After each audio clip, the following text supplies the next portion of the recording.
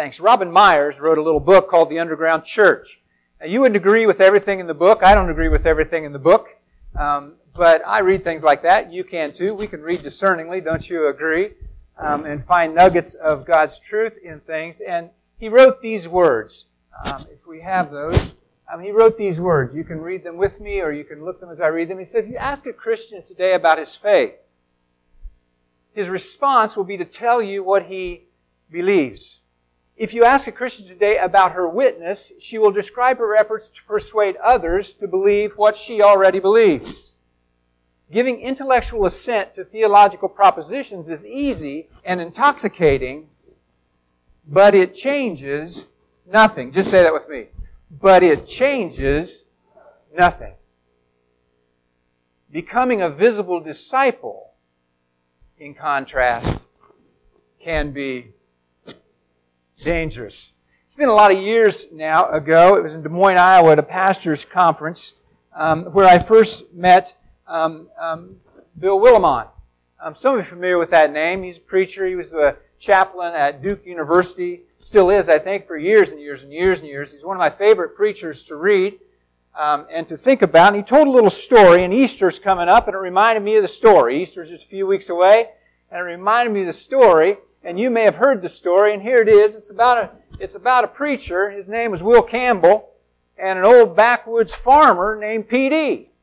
And they met one day, and P.D. looked at the preacher, Will, and he said, you know, Preacher Will, that Jesus and that church of yours reminds me of an Easter chicken we had one time. Bought it down at the grocery store. It was dyed deep purple. My little Karen loved it. That made her happy, made me happy. Okay? I said, okay. He said, well, we had that thing for a little while, and all of a sudden it started sprouting these little feathers out from underneath all that purple, just little pin feathers and like, you know. And that chicken, that blame thing, it wasn't purple at all. I thought to remind him that white was the liturgical color for Easter, but I thought it'd let him go on. He said, pretty soon my little Karen couldn't stand that chicken. So we took that chicken and we threw it out in the roost with all the other chickens. It was different, you know. Even before all those pin feathers were grown off, it was different. Them other chickens knowed it was different too. Why, it'd run around and it'd knock away those other chickens to get a little crumb before they got to it. It'd peck heck out of the ones littler than it. It was different. It knowed it was different, and they knowed it was different. And pretty soon, them chickens wouldn't have nothing to do with that chicken. Poor little thing really suffered too. I said, well, I think I know what you're driving at, P.D. And he said, oh, no, Preacher Will, you don't know any such thing. I ain't got to my point yet. I said, well, rave on, P.D. He said, well, for long, that little chicken got kind of lonely. I mean, none of those chickens have anything to do with it. And for long, you know what happened, Preacher Will? That little chicken started acting just like all the other little chickens. Pretty soon, you couldn't tell one from the other. They were all just alike. There wasn't a darn thing different about them. Easter chicken was just one more chicken. I said, well, I knew he wanted an argument, so I thought I'd give him one. I said, well, P.D., you do know, Easter chicken's still useful. Lays eggs. It was just what he wanted me to say. He said, well, yeah, Preacher Will, it lays eggs. But they all lay eggs. Who needs an Easter chicken for that? With that in mind, let's pray together. Sometimes I can pose a prayer for a congregation and we just share it together. And I invite you to do that with me this morning. We're going to put it up on the screen. And I invite you just to audibly pray this prayer with me as we begin. God of purity and holiness, you have called us out of our daily routine of life and our engagement with the everyday patterns of life around us to restore us to the life that is truly life and available only through the power of your Spirit. For an inbreaking of that Spirit, we plead in these moments. Forgive us for any places we settle where our hearts are divided, any ways that we walk and our devotion is diminished. any paths we follow that reveal an allegiance that is not solely grounded in you and you alone. Forgive us and restore us. Grant us hearts humbled to receive your truth about ourselves, hearts open to receive the life that is found uniquely in you, hearts challenged to experience the life of your Spirit flowing through us, hearts courageous enough to give living and visible testimony to a life that is patterned according to the imitation of your Son, Jesus. Grant us this until that time when your will is done on earth as it is in heaven, and the supremacy of Christ is revealed in all things. Hold us tightly in your grip, we pray. Amen. All God's people said. Amen. Well, I want to give you a little test today. It's just a 2-question test. It's not a hard test. I think we'll all be able to do it well enough. And here it is. Sitting here in this sanctuary as we are, would you say that we're inside or outside? Now, in a few moments, how long am I going to preach? An hour or so, we're going to walk through those doors from here. And will we then be inside or outside? Well, if you said that now we're inside and then we'll be outside, of course you'd be correct, at least from a spatial perspective, and I'd answer the same. But as the church and from a kingdom perspective, perhaps we would be wrong. It was somewhat of a trick question, I know, but hear me for a moment. For from the perspective of the challenge that's issued us from a simple little parable that invites our attention, it could be that to be inside the church house is to be outside. And to be in the world that surrounds the church house is to be inside. Hang with me. From the perspective of the challenge before us this morning, from the prayer of Jesus in John 17, in intercession for the disciples, to be anywhere cloistered within the safety of our community of the faith, to be anywhere within the safety of the walls that protect our theological certainties and the familiarity of our traditions, to be in the comfort of our like-mindedness and the sweet fellowship of friends and family, that's to be outside. Whereas, to be among those for whom the church house is just another building, to be among those whom theologies are myth, our theologies are myth and fantasy and traditions peculiar and foreign, among those who challenge our perspectives and are seen to be most tramping along the paths of all that we find disreputable and annoying and ungodly, to be among those who run counter to all that we upstanding followers know to be the way and the truth and the life, maybe that's to be inside. I'm going to suggest today that for we who call ourselves Christ ones, the church house is outside. Just say that with me. The church house is outside, and the world is inside. This is the text for this morning. Just read it with me. To what shall I compare the kingdom of God? It is like leaven, which a woman took and hid in 3 pecks of flour until it was all leavened. Some years ago, Bill Gaither, how many of you heard that name? Pretty popular, just up the word hill here a little bit. I was so disappointed when they closed down the coffee shop. That was a great place for lunch and all other kinds of things. But some time ago, he wrote a little lyric, and it began with these words. Do you remember it? Let the church be the church. The question before us this morning is this: what does it look like when the church is the church? Now, John 17, if you have a Bible and you want to turn there, you certainly can. I'll put words up here on the screen in a moment. John 17, verses 14 through 18, and then we'll look a little further along than that, gives us these words. I want you to pay close attention. I'm kind of a participating kind of person, so I'm going to ask you to read and participate with me a little bit, all right? I think keep it in our head better that way. Here we go. Here's how it starts. He says, I have given them, who? The disciples. I have given them your word, and the world has hated them. Why? Because they are not of the world, even as I am not of the world. Again, 2 verses later, his words are repeated. They are not of the world, even as I am not. There's a repeated theme flowing here through Jesus' words. And that's this.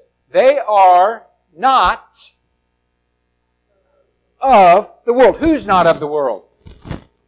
The disciples, followers of Jesus. They are not of the world. Now, what is the world? Let me give you a quick definition. I just kind of made this up, and I hope it's close. Didn't read a book for it. I just think this is true. Here it is. The world is that prevailing system or worldview or culture of values and guiding principles that define the lives of those who are motivated more by interest of self and the kingdom of man than the heart of God and the kingdom of heaven. Now here's the theme again. They are not of the world. Not so with disciples. With those who are followers of Jesus. They're not of the world. Now Jesus' prayer is just getting traction. Hang on. I've given them the word. The world has hated them because they're not of the world, even as I'm not of the world. Therefore, I do not ask that you, what?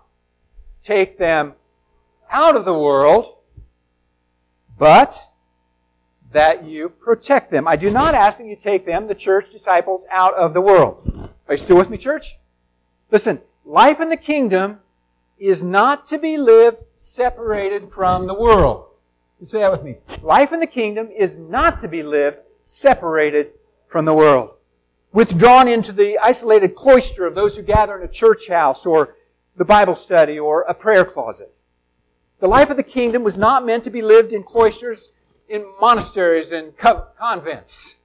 You get me? Now, that's not intended to be an indictment of the ancient traditions or those who consider themselves to be contemplatives.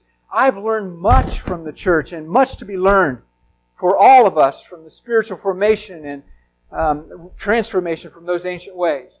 But here it is. Life in the kingdom is not to be lived separated from the world. I don't ask you to take them out of the world. They are not of the world, but I don't ask that you take them out of the world. Rather, as you sent me into the world, I also sent them into the world. When are we inside? When we're in the world. Inside the world. Life in the kingdom is to be lived in the world. To be in the world, but not of it. Now this is important, because there's a difference between being in the world and being of the world. How many of you know that? The church is most authentically the church fulfilling the leavening purposes of the kingdom when it is where? In the world. But equally, the church will never fulfill the leavening purposes of the kingdom if it is of the world. Now, are we good, church, so far? So Jesus prays. I don't ask that you take them out of the world, but rather I pray that you protect them from the evil one. For they are not of the world any more than I am of the world. Now, I know I'm belaboring this, but I want to continue with it for a few moments, because we got to be sure we get this. To be of the world is to be under the influence of the evil one. The one who seeks to do what?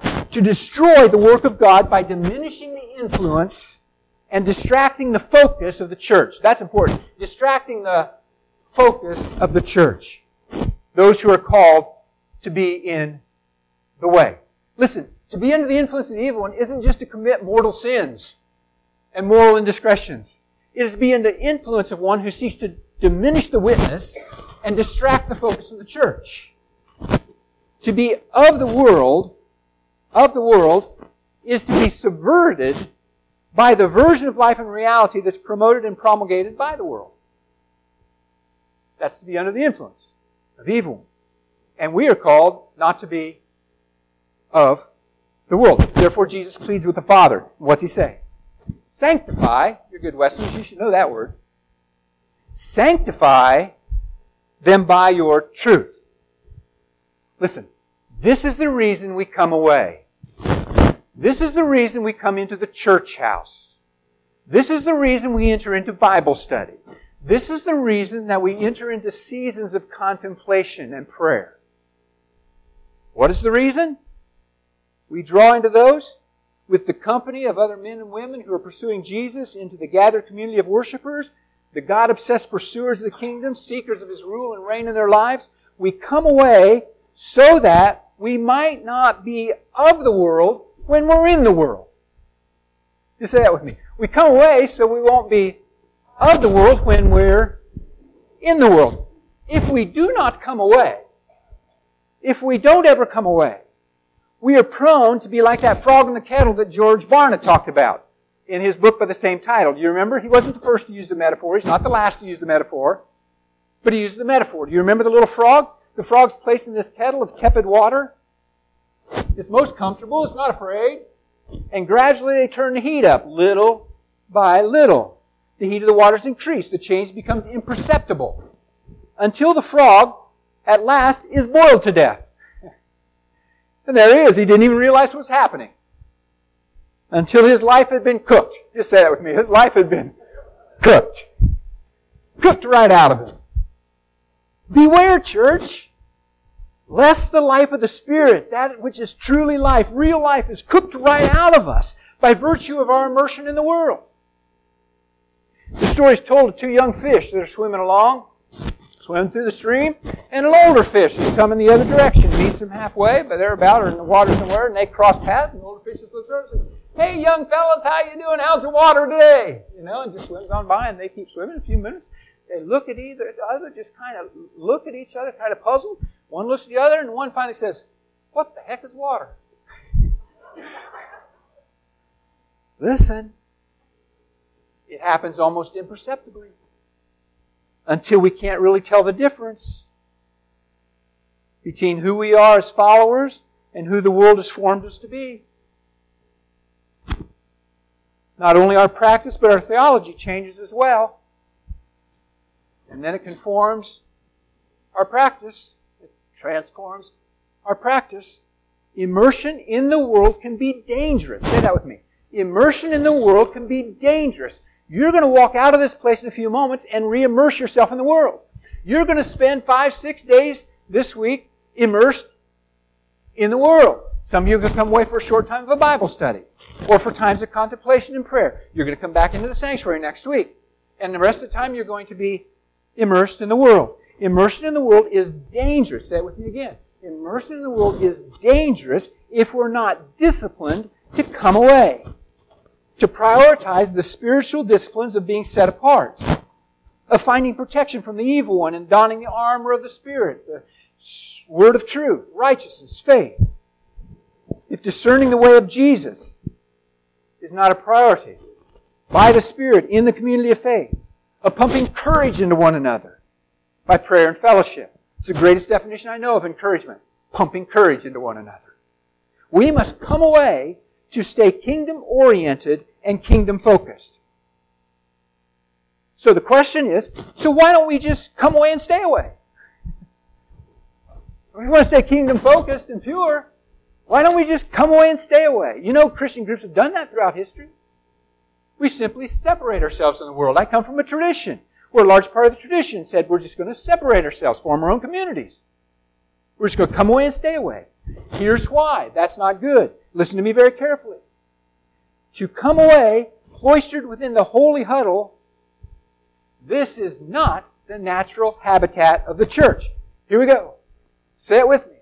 The natural habitat of the church is in the world. That is the arena. That is the environment of our mission, our purpose, our life. It is not here. Now the reason why. Jesus continues in the next verse. I do not ask for these only. Who? Church, disciples. But also for those who will believe me through their message. The church is in the world for the world. On behalf of the world.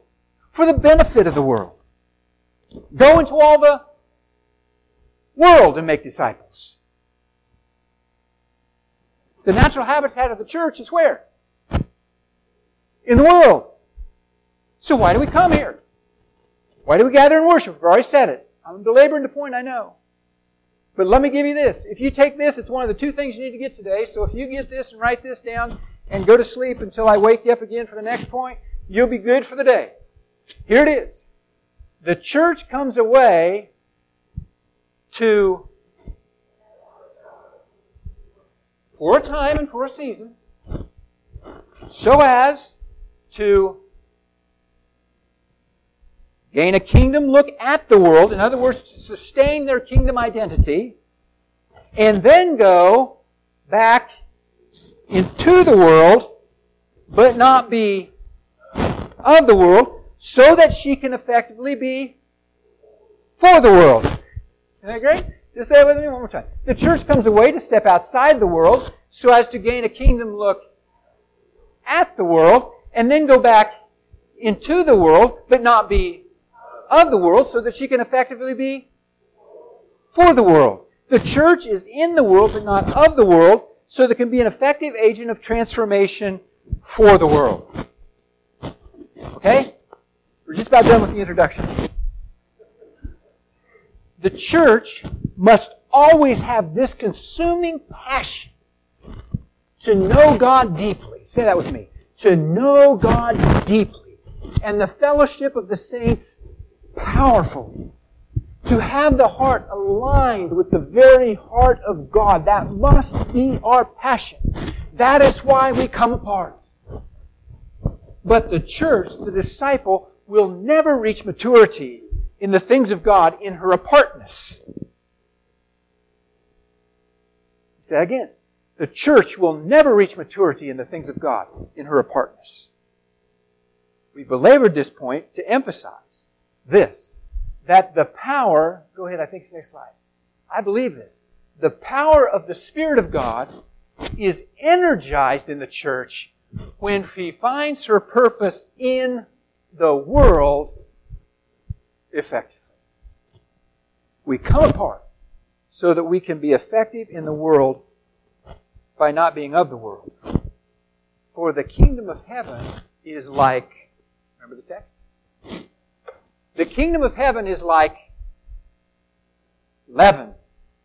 Leaven, how many are familiar with the word? It's not an unfamiliar word in the text of Scripture, but one in the ancient mind as to imply or carry a negative effect. It was always a contaminating influence in the ancient text. The feast of God's Passover was not a feast of the leavened bread, but of the unleavened bread. A feast of no contamination in the purity of the sacrifice. A feast of no contamination. Leaven changes things. It changes the essential nature of things. Paul speaks of the contaminating influence of leaven in 1 Corinthians 5. You remember there was some sexual immorality. The guy's sexual immorality in the church. American Standard translates it literally this way. So don't you know that a little leaven leavens the whole lump of dough? So clean out the old leaven, that you may be a new lump, just as you are in fact unleavened. You are in fact unleavened. That's an interesting phrase. You are sanctified. If we put church words on it. You are pure of that which would contaminate your kingdom life and witness. This is who you are, Paul says. If you are the church, you are set apart. If you are the church, you are pure of that which would contaminate the kingdom life and witness. This is who you are. This is who you're intended to be. Just say that. This is who we're intended to be. This is who we're intended to be. Now, this is important if you're to be effectively in the world. The Living Translation New Living Translation talks about it a little more fully. It says, don't you realize that his sin, the immoral one among them, is like a little yeast that spreads through the whole batch? Therefore be careful, get rid of that old yeast. Then you will become a fresh batch of dough. What's happening here? What's Paul's concern? Paul's concern is the world is getting into the church. And they're in danger of becoming of the world. This does not mean we only let people, perfect people, into the church. That would be fully against Jesus' mission in His heart. It does mean this. Be careful, church. For we be the church of the unleavened, uncontaminated in the purposes of God. Be cautious, church, that we do not become of the world. For if we're of the world, we will never be in the world effectively. It's the danger that lurks for the world, the contaminating influence of the yeast of the world. Now, in our text, Jesus gives us a positive spin on leaven, doesn't he? A more redemptive purpose for leaven. In a similar way as the Paul text, it's this. So to what shall I compare the kingdom of God? It is like, say it with me, it's like leaven. It's like leaven, which is introduced into the world with the power to change things. This is the subversive nature of the kingdom. Here's reality. Here's the reality. Either the church will be a subversive element in the world, or the church will be subverted by the world.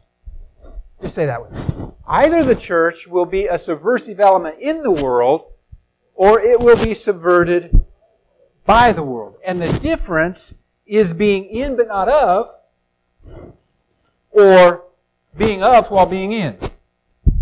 That's right. So, been asking this since I was in seminary, and for generations and hundreds of years before that, when we ask where the power of the early church went. How many of you know the early church was powerful? We must ask this critical question. And here it is. Has the church succumbed to the leavening effect of the world such that it has become of the world? The nature of the kingdom is subversive. Subversion. Subversion. To provide, to carry another version of life rather than the prevailing version. Sub.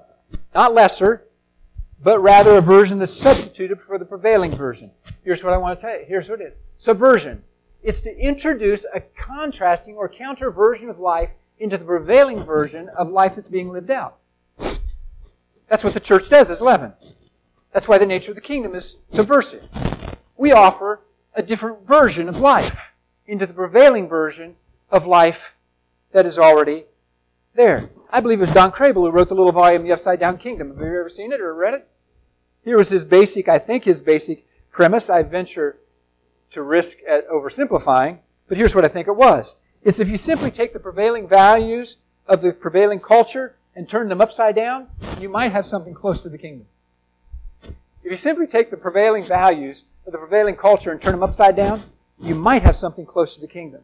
And if that's close to being true, then what the church brings to the table is a counter version of life. What Paul Ricoeur calls the word that redescribes the world. If the nature of the kingdom is to bring a contrasting or counter version of life into the prevailing version, could it be that it is in living out and proclaiming this radical gospel that the church loosens the power of the kingdom in the world? Now here's my fear. Here's my fear. That either the church has been so intent on keeping itself pure that it's cloistered itself in its holy huddles and no longer engages the world, in which case it's removed itself from the natural habitat in which it thrives, or the church has found harmony with the world by succumbing to the contaminating influence of becoming of the world, in which case it forfeits its transforming purpose. Either way, the church has ceased to be the church. Now, to where the rubber hits the road. Here's the second point. Thank you for being patient. We'll get through this. Are we okay, church? We can dismiss and we can all come back tomorrow evening and finish. Are we good? And the woman hid a small measure of leaven in a massive 40, 50, 60 pounds of flour. How many know that's a lot of flour? She wasn't just baking a loaf of bread. Until it was all leavened. First point. And this is the practical side of the message this morning. Sharp says this, that in this parable the manifestation of the kingdom of heaven could not happen without the action of the woman. Here it is. The kingdom of heaven requires embodied human participation in preparing and kneading the bread of life. The kingdom of heaven is the leaven, but the leaven is introduced by the church, by those who are following in the way of Jesus. That's you. That's me. Turn to your neighbor and say, that's you. Now, lest you be accusatory, turn to your neighbor and say, it's also me. Because we're pretty good at the church of saying, yeah, that's your responsibility. Now, the leaven is different from the dough, right? It's hidden in the loaf, but it's of a very different essence. It's different from the dough. And then it's introduced into the dough. Its power comes from its difference. Say that with me. Its power comes from its difference. When we no longer look different from the world, one of two things is happening. Do you know what they are?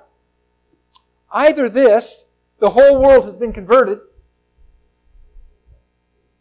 When we no longer look different from the world, either the whole world has been converted. How many of you believe that to be true?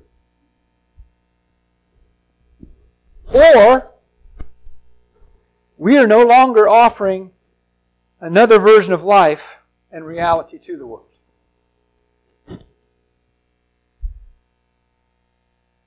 Or as a black preacher might preach it, either the world has been converted or the church has been subverted. You know how they do that. The world's converted or the church is subverted.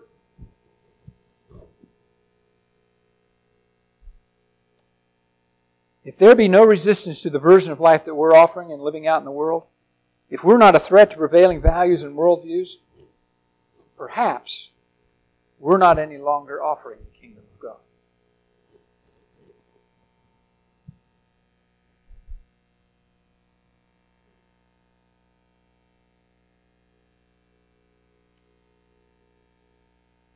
If I'm not entering into the lives of those who are abused and addicted and not offering them another version of life to the prevailing version of their life, perhaps I'm not offering the kingdom.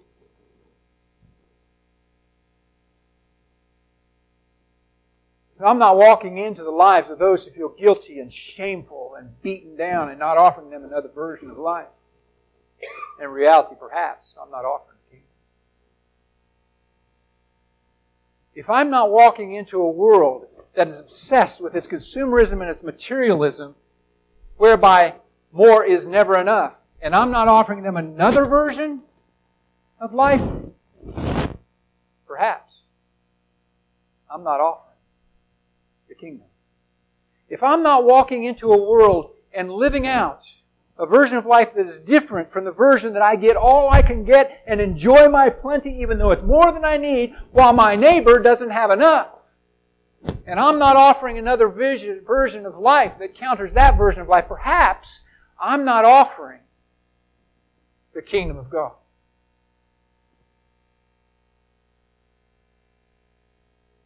And if I'm not entering into a beat-down world with a different version of life, which is a build-up world,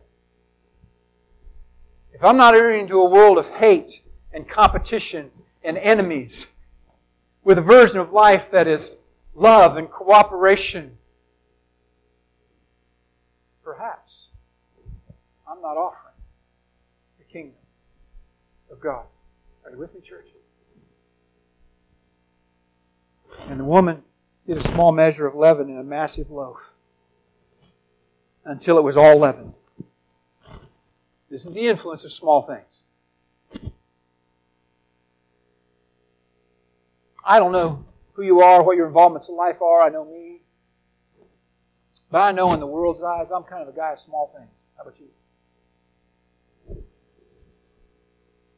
We are a people, particularly my generation, has caused the church to be a people. Man, I apologize to God to this often. I apologize to the church this often. I think my generation, which is partly your generation, has in some ways ruined the church.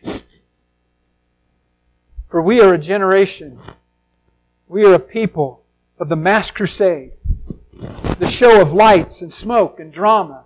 The big Easter extravaganza, the marketing blitz, the billboards and the mailers.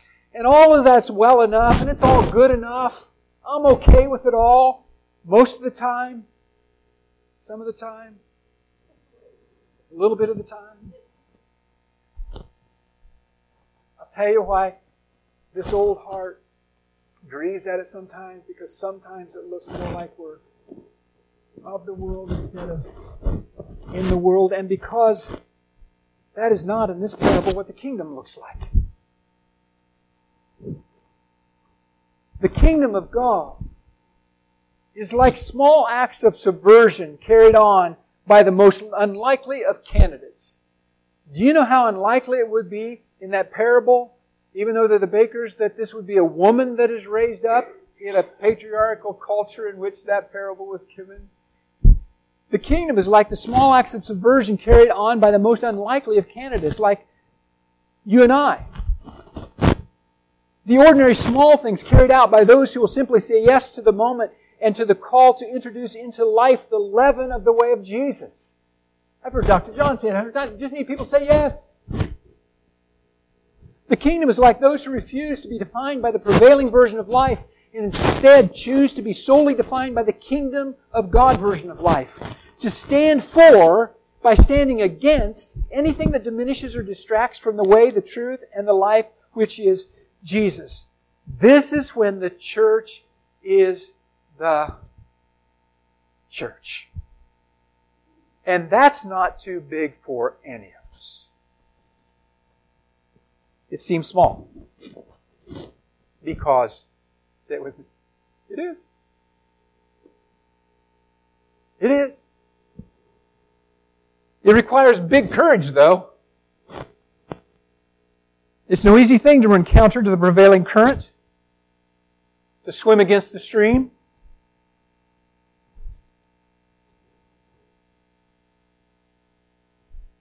It was small, but required courage when Jesus was walking about the Galilean countryside with this ragtag band of 12 disciples, proclaiming and living out a message that was offensive to the religious elite and their tight system of religious certainty, threatening to the empire of Roman culture and its values and power and dominance.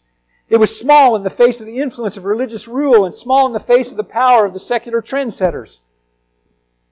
It was small in the face of the opposition of the religious elite and the empire of the Roman oppressors. But watch out! Hang on, church, listen. Watch out! Wait for it! Are you with me? Say it with me. Watch out! Wait for it!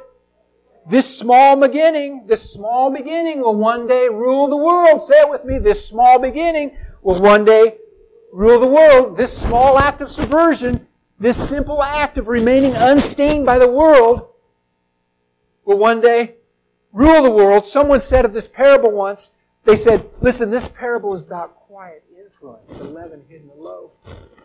And someone else who knew more about baking said, have you ever seen leaven work? You all know, don't you? Some of you are doing a little baking. You put that leaven, you see it start to bubble up. It is this dynamic, vital, intrusive element within the dough. Listen, this simple act of remaining unstained by the world, bubbling vital, dynamic bubbling yeast in the dough of the world will one day rule the world. That's the parable. It was Frederick Dale Bruner who suggested the following. What this parable asks of the hearers then is confidence in the little gospel. Do you have confidence in the gospel? When you simply enter into someone's life in a very small way that no one will ever see, do you have confidence in the gospel? Here's what he goes on to say. I like this. You may not agree with it very much, but I like it. This quote you'll agree with because I love this quote. He said, the church is an anvil that has worn out many hammers. Isn't that correct? It's a way of saying, come against us if you wish. For this little gospel is an anvil that has worn out lots of hammers. And he goes on to say, sex and ideologies almost always seem stronger than the church. Almost always. Sex and ideologies fly and the church limps. Sex and ideologies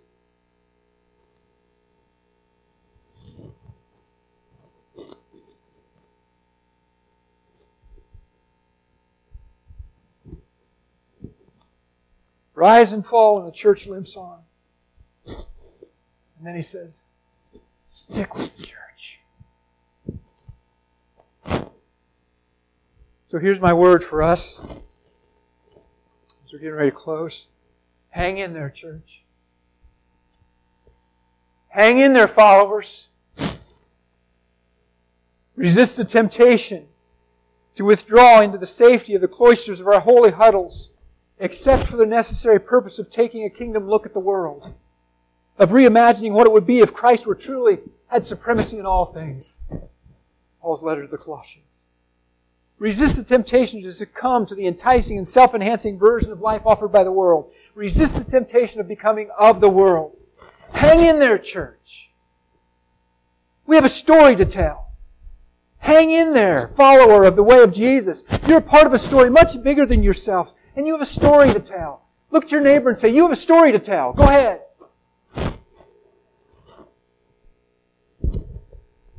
Tell the story. Live the story.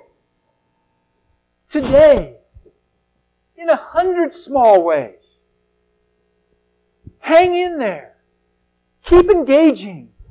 Keep saying yes to that still small voice inside of you. The daily small opportunities God places before you. Opportunities to offer and to live out another version of life. And then wait for it. Say it with me. Wait for it. Watch it bubble. Wait for it. Observe this dynamic kingdom of which you're a part. Change things. Wait for it. Take confidence in this little gospel. For one day, it will rule the world. This is our hope. This is our life. This is the church. So let the church be the church. Let the church be most authentically the church. For to what shall I compare the kingdom of heaven? It's like leaven, which a woman took and hid in this great massive amount of dough until it was all leavened.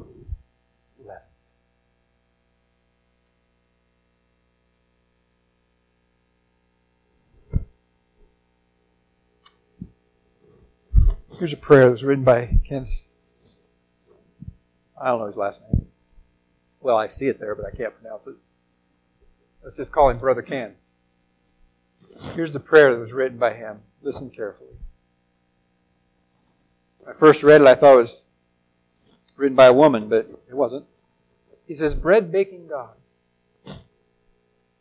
as you nourish us with the bread of life and the milk of your word, let your Spirit hang an apron around our necks, fashioned and patterned like that worn by our Lord become friend, Jesus. Instruct us here in the halls of your kitchen kingdom with the recipes of mercy and of forgiveness, of compassion and redemption. Leaven our lives until they rise in praise, offered, blessed, and broken for the healing. And the church said, are we good, church?